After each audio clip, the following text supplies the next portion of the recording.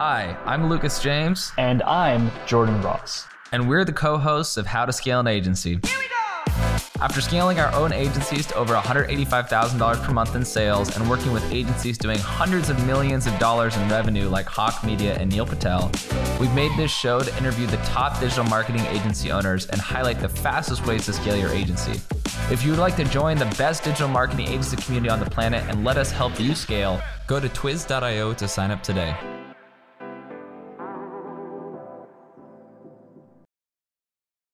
Hello, everybody, and welcome to another episode of How to Scale an Agency. I'm on with Stefan of Veza Digital. Thank you, Stefan, so much for coming on the show. You're welcome, Lucas. Looking forward to chatting with you today. You were telling me a little bit beforehand about Veza Digital and the growth that it's had over time. You guys are in multiple locations. Currently, you're in your Serbia location. Is that correct? That's right. Yeah, I'm at our Belgrade, Serbia location here in Europe.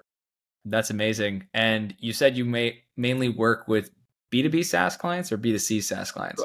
Actually, no. Quite so. Veza Digital, we primarily focus on B2B SaaS. These are seed companies, Series A companies that want to take their business to the next level. Essentially, what we do is we build and operate marketing websites. So we primarily focus on the Webflow CMS. So essentially, CMOs, VP of marketing, even CEOs and founders come to us with a problem that they don't know how to actually sell their SaaS company, right? In terms of to their consumers, to their users. So they hire us to build a marketing website that's inclusive of design, development, SEO, motion graphics, animations, setting up a sales funnel for their SDRs and their sales team to actually go and qualify these people and sell, right? So essentially, we build marketing machines for these companies, and we help turn a website into its own profit center.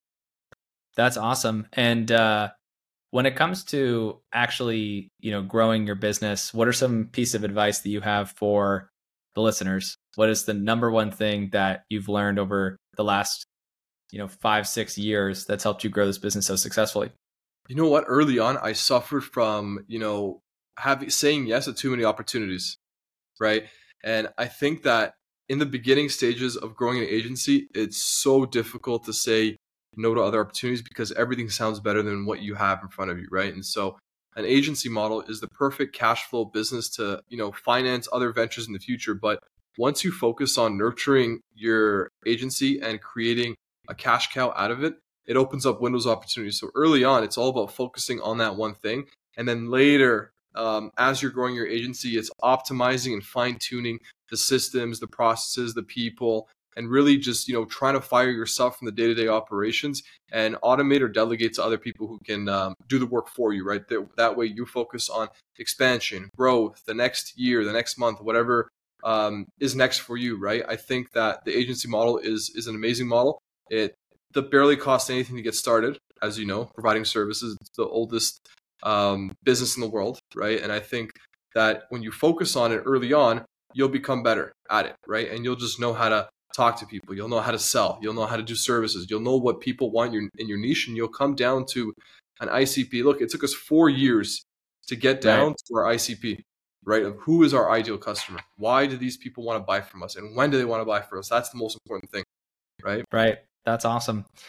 And would you be open to sharing kind of like the level of scale that you guys have currently hit with the business? So for instance, maybe the number of clients you work with, any real metrics that you guys have that you are willing to share for some context for the listeners. So that way we kind of can contextualize some of the things, some of the advice that you're giving.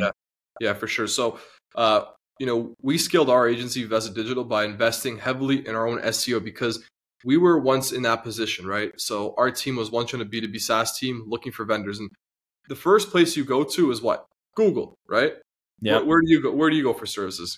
Do you go somewhere else? Yellow Google. Pages? There's also Upwork, depending on if you're trying to get like a smaller, thing done, or Fiverr. But yeah, Google for sure for anything that you're going to spend over $1,000 a month for, definitely. Exactly. Yeah. So we thought early on, why don't we should position ourselves on Google? Although it's fiercely competitive, it always has been. There's many different competitors bidding and working towards getting that one keyword to get traffic for. We knew what we were up against, right? So early on, we positioned ourselves as B2B SaaS marketing agency that builds websites on Webflow. We knew that from our research and talking to our customers and clients that they want to be in the latest tech because one, it's a flex for them. Two, they're looking for the newest and baddest type of software. And three, they know that, if they work with a startup CMS like Webflow back in the day when it was a startup, that they can grow with the product and build a product around them. So we thought, okay, we should do that, but on the agency service provider side, right? And so we positioned ourselves early on Google. We invested heavily in content, heavily in our website, and of course, just doing crazy SEO, right? And then, it was tough early on when cash flow was limited, but, planting these seeds early on, they've definitely come to fruition where in the last year and a half, we've done over 260 websites on the Webflow CMS. We work with some of North America's fastest growing startups such as Chili Piper, Adonis, Grata, Railblocks, Regfox, just to name a few. Digital Currency Group, as you know, in the crypto space. And these companies, they look for a trusted figure, and the first place they went was Google. Yep. And I love that. And I think, part of the reason I'm asking is because, the purpose of the show is how to scale an agency. So there's a couple different plateaus agency owners come to. One is breaking through that, $100,000 a year range. Then it's $1 million. Then it's, 2, 3, 4, 5, 6 million. I know not everyone's comfortable sharing their exact numbers, but are you able to give like a range of where the company's at currently, or if you've been able to break through kind of like that 7-figure mark? Or we've broken well past that, right? And so now our next goal is actually, before we even get to our next goal, how we took it from $100,000 a year to $1 million a year was sales. And the CEO, myself, I was really involved in that process all the way from start until we hit $1 million, right? And so yes, we had SDRs, we had account managers, we had closers on our team, but my involvement in the sales to understand who our ICP was, connecting with them, seeing their needs, testing the market, seeing what kind of benchmark offers we're up against, I had to go and research that. I had to be basically spearheading that initiative to take us to 1 million. And yes, arguably quality might fail because my attention was on new client acquisition and the quality kind of fell. And that's okay. This is a growth pain that agencies go through. You learn from these mistakes, right? And so early on, the number one KPI everyone should be looking at is sales, sales, sales. How fast can you get new fresh money in? And then when it comes to retaining, that's the second part of it, right? Getting the client is one thing. Keeping the client, that's the second thing. That your service delivery is the most important aspect there, and your account managers, how they communicate. And now going from 1 million to 10 million, that is a challenge that we're going through right now. We're about 60% of the way there. And what's happening for us now is I have to look for ways for me to take myself out of the business, right? So the decisions that I make today, they're actually going to come into effect 3 to 6 months from now, right? Whereas about 2 years ago, the decisions I make, they come into effect either the next day or the next week, right? So as you start removing yourself from the day to day, your decisions become bigger and more impactful, but you feel them a little bit later, right? So there's more risk involved. That's incredible that it sounds like, not to put words in your mouth, it sounds like you guys have crossed or exceeded the $5 million a year mark. Do you have a sales team? We do. What does that consist of? Is it mostly, how do you think about the hierarchy of your sales team? Is it mostly you got appointment setters, you got closers? How do you think about that? Yeah. Well, I can think about it in many different ways, but I'll tell you what works. How about that? Yeah, that'd be great. We have SDRs who set up appointments from outbound. We have internal call takers, right? We have our accounts team, and then we have our partnership team. We've grown a lot through partnerships, doing joint ventures with other agencies in their different areas around the world, right? So we have a joint venture partner in Dubai where we operate 11 Digital, which is a sister company of Vesa Digital, and partnering up with a local company there that has all the connections where we still get access to portfolio was a way for us to unlock $1 million to $2 million revenue, right? Whereas, outbound brought us maybe only, 10 to 15% of our annual revenue. It was still a channel, right? Whereas organic brought in 70% of it, right? And so, there's a little bit less than I said 70, right? More like 50%. And then we have a little small portion from referrals, different awards that we've won, and different people we would know in the industry. And so Our sales team, when it comes to outbound and inbound, we have the SDRs who take the appointments, they qualify the customer, they get a general idea of what the customer is looking for, and then on a priority sequence based on deal volume, how soon they want to start and what industry they're in, we give them a proposal, usually within 24 to 48 hours. On that proposal call, we have our sales manager that goes onto it, or our growth partner that presents the proposal to the CMO, to the CEO, to whoever that decision maker is. And then from there, usually within a week or two, we get some ink on the paper and the deal's closed, and we kick it off shortly after that. So finding this sales cycle took a lot of courage to get out of our comfort zone, right? Because we were fearful early on to try new things because we didn't want to lose the deal. But unless you try new things, you won't get any reference experiences, and you won't pivot your business or the way you do something. You understand? Right. It does. And, do you guys, with partnerships, is it primarily white labeling that people partner with you? Okay. Yeah, I've seen a ton of growth there with some people I've interviewed. And I think it for anyone who's kind of like sales minded like yourself, I feel it is the place that people tend to go to. It's kind of where we're at too, just because if you think about it, right, you just find one person who you think can replicate the success that you had. And if their revenue, if you're 50% of their revenue or 40% of their revenue, and they add on $1 million a year in revenue, then you've just added, $400,000 a year to your business. Lucas, you're a very smart guy. I appreciate that. You too, man. I mean, it's really cool. And we got to definitely talk after this, because I think there's, I know you guys are also developing a software, right? Is that what you're doing, or in the future? Because that's basically been our plan too, is build this kind of ecosystem. And it seems like you guys, it's primarily why I wanted to get you guys on the podcast, because I wanted to hear, how do you guys think about building an ecosystem for an agency? Yeah. Well, coming from a sales and marketing background, I was always thinking about, how can we do this at scale, right? And obviously the agency model, the more revenue you add on, if you do everything internally, your expenses are linear to your revenue. So yes, you have more revenue, but you have more expenses. The only thing guaranteed is more stress and more responsibility, right? Is it really worth it? And so you come to a point, maybe when you're at the $2 or $3 million point, where it's like, hey, do I want to scale?